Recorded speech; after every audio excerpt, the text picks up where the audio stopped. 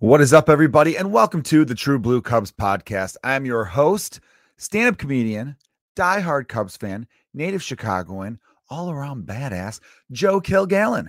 I hope everyone had a wonderful weekend. It is Monday, August 29th. Hopefully you're catching this on your commute home from work, or you're shredding some pounds in the gym, or you're just at home. You know what I mean? Sometimes I like to play some video games and throw a podcast on. I find that more enjoyable. Maybe it's something you want to do. A lot of fun stuff to talk about here on the True Blue Cubs podcast. If you're a new listener, you can check out old episodes. That's the beauty of this podcast, is there's something there in each episode. So much more than just box score conversation. You know what I'm saying? Like, for example, on today's podcast, I will, of course, recap the series that was between the Cubs and Brewers, in which our beloved Cubs lost 2 out of 3 to the Brew Crew up in Wrigley North. I call it Wrigley North up in Milwaukee, is what I meant to say. And I will also talk about, this is something I should have hit on the last episode of the podcast, so I apologize. It was announced that Cubs play-by-play radio man, longtime radio man, and sometimes on TV now. That's one of the things I do like about the Marquee Network, is they've been throwing Pat Hughes on the television side of things here and there, and that's kind of cool to see.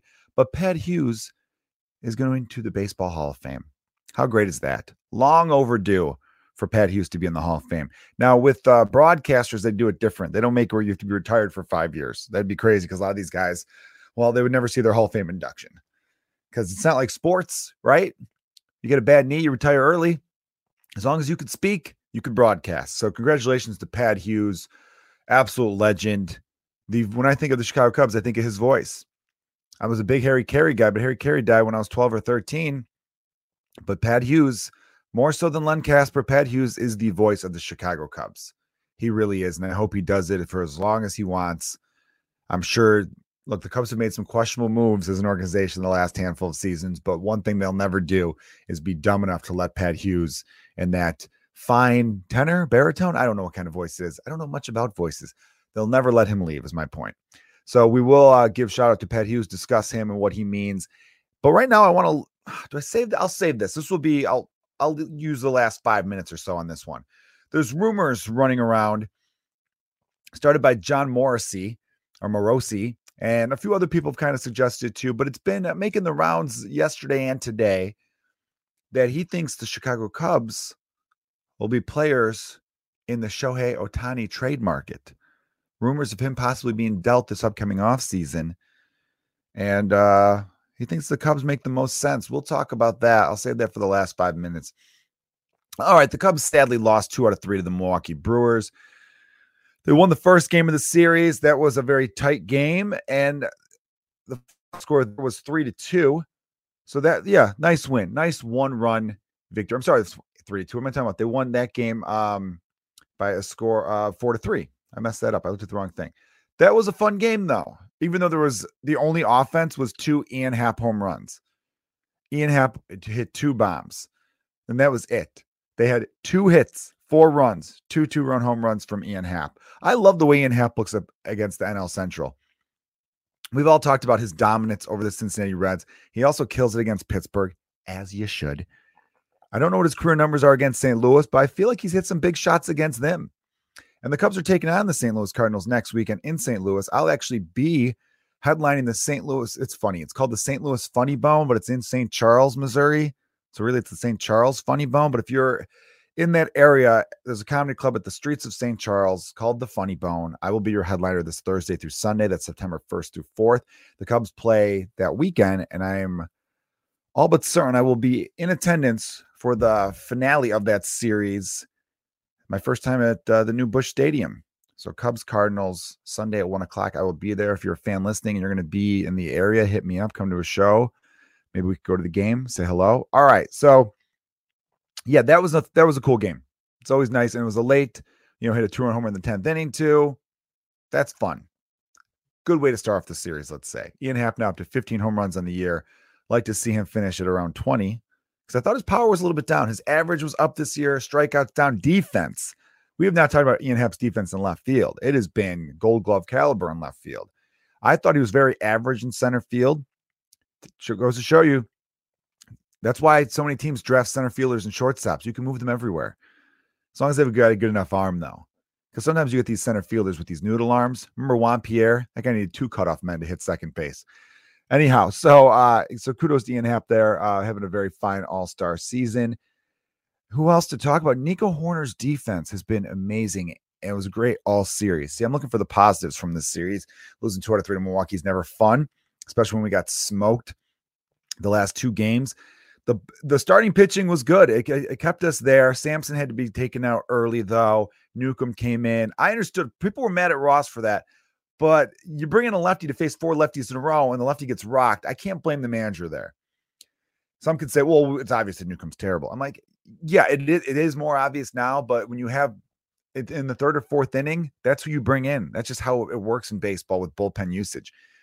When you have a team that traded 4 really, really good bullpen pitchers like the Cubs did back at the trade deadline, these are the type of losses you're going to have, unfortunately. So as a fan, just look for good starting pitching and look on the offensive side of things.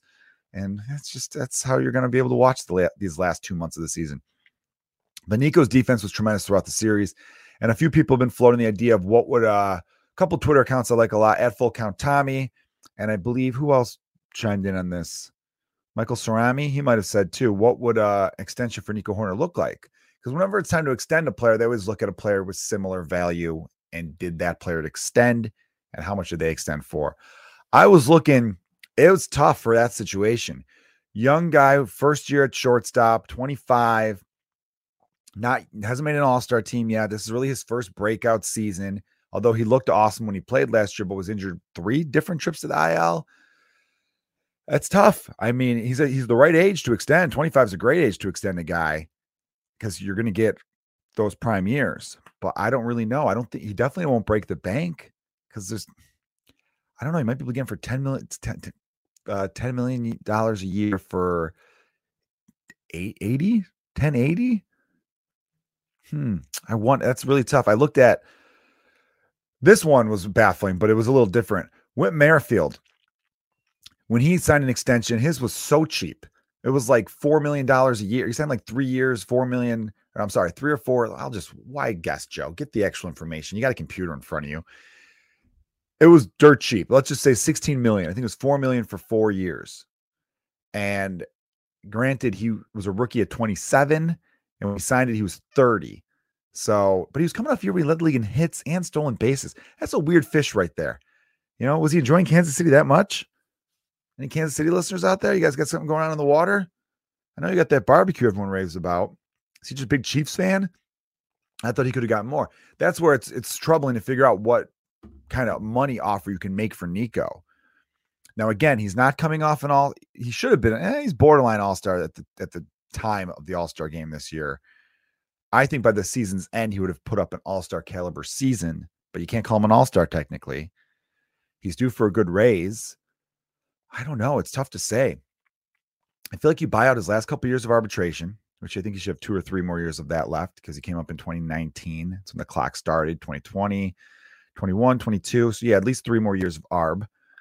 Then you'd want another 5 years. So I think it's 8 years you're looking at.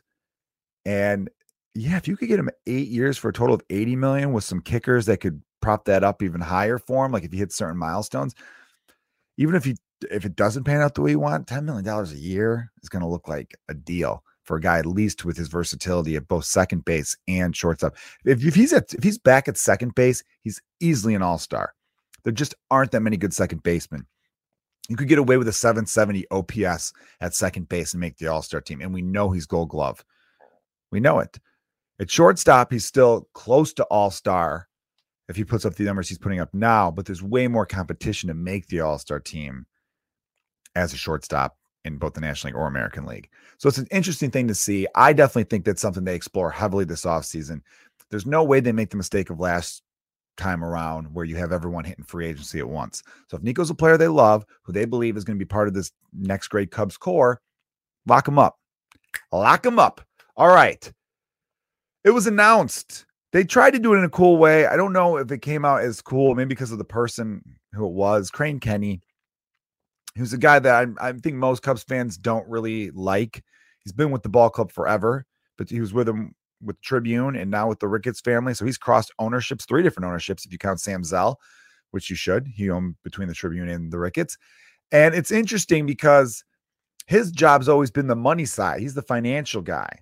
So when it was announced that the renovation budget went way over, isn't that kind of on him? Isn't that your fault, Crane? All the mistakes with Marquee and the launch and some of that stuff, that seems to be on him. But there's never any whispers that his job is even remotely in jeopardy. I guess that doesn't matter. I guess it's one of those things where it's like you just look at the final line. As long as they keep printing money like they do, essentially, then Crane's fine. Never met the man. I'm sure he's a wonderful person. So Hugh goes on the air to make some random announcements about some stuff, then tries to be sly, slides the paper over to Pat Hughes. Most of you have probably seen it by now. Pat got a little emotional because that's how he found out. I think it was kind of a cool way to do it. I wish they would have just had like Ron Coomer tell him, or I don't know, someone different. Because the interesting thing was the Cubs had Pat Foley, legendary voice of the Chicago Blackhawks, announce a game the day before. And I was listening to it and I enjoyed it, because he's got that classic Chicago voice, Pat Foley. And he was talking about, I want to thank Pat Hughes for letting me take over the reins here on the radio side. Pat Hughes, and I'll tell you what, if he doesn't end up in the Hall of Fame, he called it. He was saying, like, this man should be in the Hall of Fame. It's crazy that Pat Hughes is not Hall of Famer, and, all that kind of good stuff in support of Pat Hughes. One Pat supporting another Pat. Then the next day it's announced. I remember thinking to myself, man, did they know? If they knew it was going to be announced, they should have had full ad. I don't know how close they are, but I just would have liked it was someone other than Craig Kenny giving him the news that, hey, you're going to Cooperstown, my man, because everyone knows how deserved that is and how much that means to Pat. So that's great to see. Some of my favorite Pat Hughes calls. I love why he does his famous home run call, which is, this ball's got a chance, gone. I love that call because as a fan listening on the radio, it puts you on the edge of your seat. It's kind of like, this got a chance. Is it going to go? Is it going to go? It's gone. Right. And I'm sure from his point of view, he started it by accident because he didn't want to be one of those announcers like, this ball smoked. See ya. And that's caught at the warning track. Nobody, that's embarrassing. When you have one of those as an announcer, that's the equivalent of letting the ball go between your legs. An announcer falsely calling a home run where they're like, goodbye, caught at the warning track. Hawk Harrelson, White Sox announcer, famously did that. And it's one of the funniest things ever. Look it up. He would do his home run call, which is, you could put it on the board. Yes. But this time he did, you could put it on the board. No. The guy caught it. Like, not even like at the wall. It was like middle of the warning track. And I remember when that highlight was on ESPN, all the Sports Center guys were like, I have been waiting forever for this to happen. And it happened. You could put it on the board. No. And it was great. So I love this ball's got a chance, gone. I also, because it does give you a sense of, is it going to go? But then I think it's his way of being like, like I said, doesn't want to do a false call. But then when a ball is absolutely mashed, he's got this catchphrase when he says, get out the tape measure, long gone. And I'll never forget this one Sammy Sosa home run. And then I'll give you my two other favorite calls. Then we'll talk about Shohei Ohtani. Sosa hits a bomb that I didn't get to see like on TV. I was listening on the radio. I was getting gas. I had the game on the radio. And right when I got back in the car, I turned it on and Sammy drives one. Get out the tape measure. This ball is long gone. And I mean long gone. And I think he even said into the dead of the night, which I was like, dude, that's poetic. And then I saw the highlight. This was a ball Sosa hit down Kenmore that landed in Dave Kingman territory, where Dave Kingman, a slugger in the 70s and early 80s, he famously hit monster shots, absolute monster shots. He was one of the original true outcome guys, walk, homer, strikeout. But he led the league in home runs one year with the Cubs, I believe, like 47. And the one he hit, famously, every Cubs fan who was in the bleachers that day, and anyone who saw it on TV, you see this. When the ball crosses Waveland, it was still rising, and landed, it hit like the third house down Kenmore off of Waveland. Sammy's got just close. There was a couple of people nearby. They were like, it landed in between the second and third, and they did a chalk out line. And at the time, they would just do the southwest, how far did it fly? And they projected it was about 538 feet. The StatCast era has been since 2014 on. So, yeah, ball hasn't gone that far in the StatCast era, but that was also the steroid era. Also, I predict 5 years from now, we're going to find out StatCast was wrong. Because there are times where StatCast, I've heard players talk about this. The ball clears the 400-foot sign, and then StatCast says it went 389 feet. Really stat. Okay. I also don't like that StatCast keeps separate stuff for playoffs and regular season. Because I remember someone being like, that's his farthest home run of the StatCast era. And I'm like, no, he had a 490-foot home run against the Dodgers. I'm talking about Wilson Contreras. How is that not counted? And everyone's like, you sure? How come? And then they look it up and they go, oh, okay. Like, why? Just these are home run numbers. It's distance and feet and barrel rate. And as much as I am a big sabermetrics fan and I like all this stuff, some people are just too hell-bent on it. Anytime a player gets released from a team, someone goes, well, his slider RPMs are top 5 in baseball. I think we should give him a go. And then you look at his numbers and you're like, this guy is trash, right? There's a reason this team released him. Opposite of trash, baseball superstar. I think a guy who's going to go down as an icon. When they talk generational talent, they might as well show his picture as far as the modern game is concerned. Shohei Ohtani, a guy who is an MVP candidate for his bat and Cy Young candidate for his arm. Baseball hasn't seen anything like him since Babe Ruth, someone who could dominate on the mound and in the batter's box. Now, there's rumors floating around Twitter, and some people have suggested, I think John Morosi, I believe that's how you pronounce his name, mentioned, I wouldn't be surprised if the Cubs traded for him. And so now everyone is up in arms going, should the Cubs trade for him? Do we have enough to trade for him? Oh, I don't want to give away the whole farm for him. Yes, you do. Okay, I'll just come out. I'll tell you what side I'm on. I'm on the side of go get one of the greatest players in the game. And then people are like, well, it's going to take at least Justin Steele, Nico Horner, Pete Crow Armstrong, PCA. Look, love Nico. Just made a case for extending him a little while ago. Love Justin Steele. Gush about him on the podcast. If you were to trade Shohei Ohtani for Justin Steele and Nico Horner, obviously you'd have to throw in some more, but just think about those two because they're both current Major League players. You're instantly improving your offense. Shohei's a better hitter than Nico. And you're improving your pitching. Shohei's a better pitcher than Steele. So I keep hearing Cubs fans say in the offseason, or Cubs fans say this offseason, they need to get an ace and at least another big hitter. He's both in one person. He's both in one roster spot. Pete Crow Armstrong, I think, is going to be a great player. I think could be an all-star. It looks like he'll be an all-star.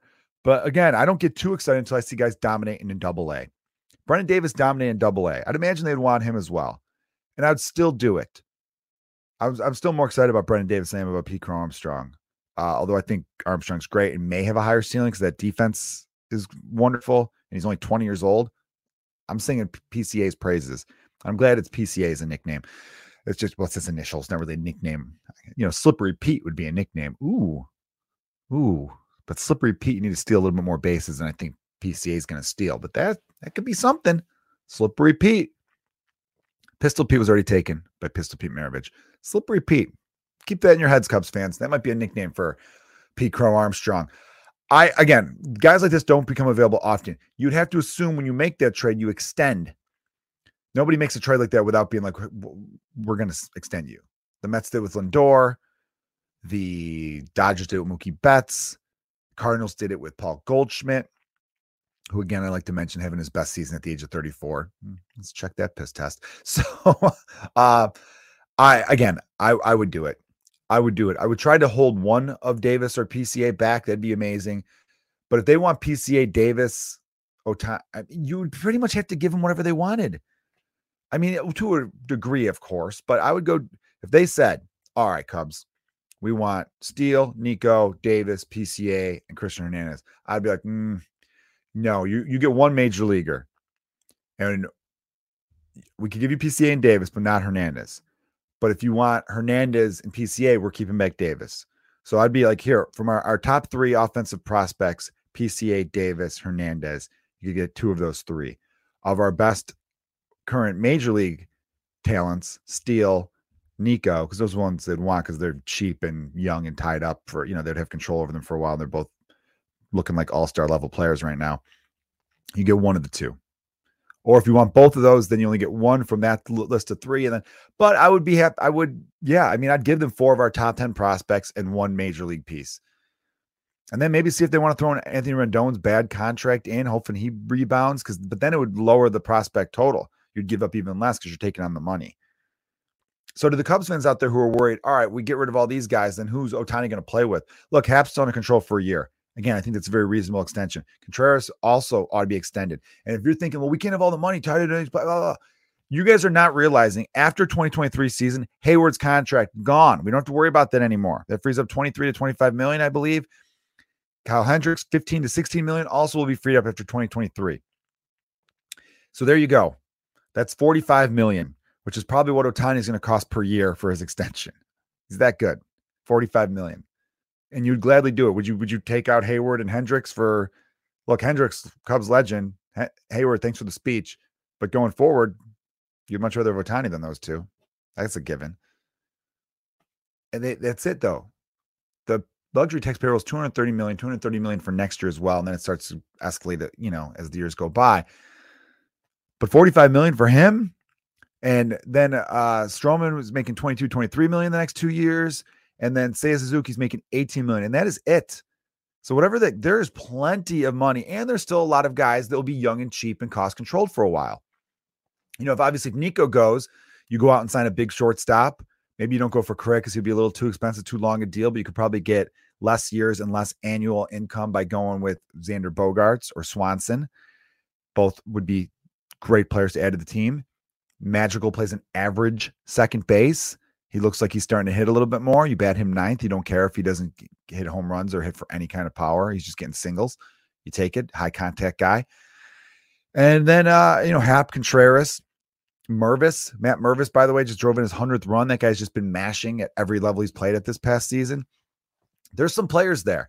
And you got to trust the fact that you have a new development machine that's been implemented in 2018, 2019, but now we're starting to see the dividends of that. A lot of pitching prospects coming through. I just think if you have the opportunity and believe you could extend him, you go for it. You just do. You go for it. Because like I said before, Pete Crow Armstrong could be a perennial all-star or he could be Corey Patterson. You just don't know. But you know what Shohei Ohtani is going to do. And you know what he's going to do. He's 28. Again, this isn't a 34-year-old. I say go for it. Let's get crazy. All right. I went a little long this week. I'll be back in a couple days to talk to you guys more before the Cardinals series. I'll preview that. Thanks again for listening to the True Blue Cubs podcast. I appreciate your support. Share with your friends. Share with your enemies. All right. You guys are the best. Go Cubs.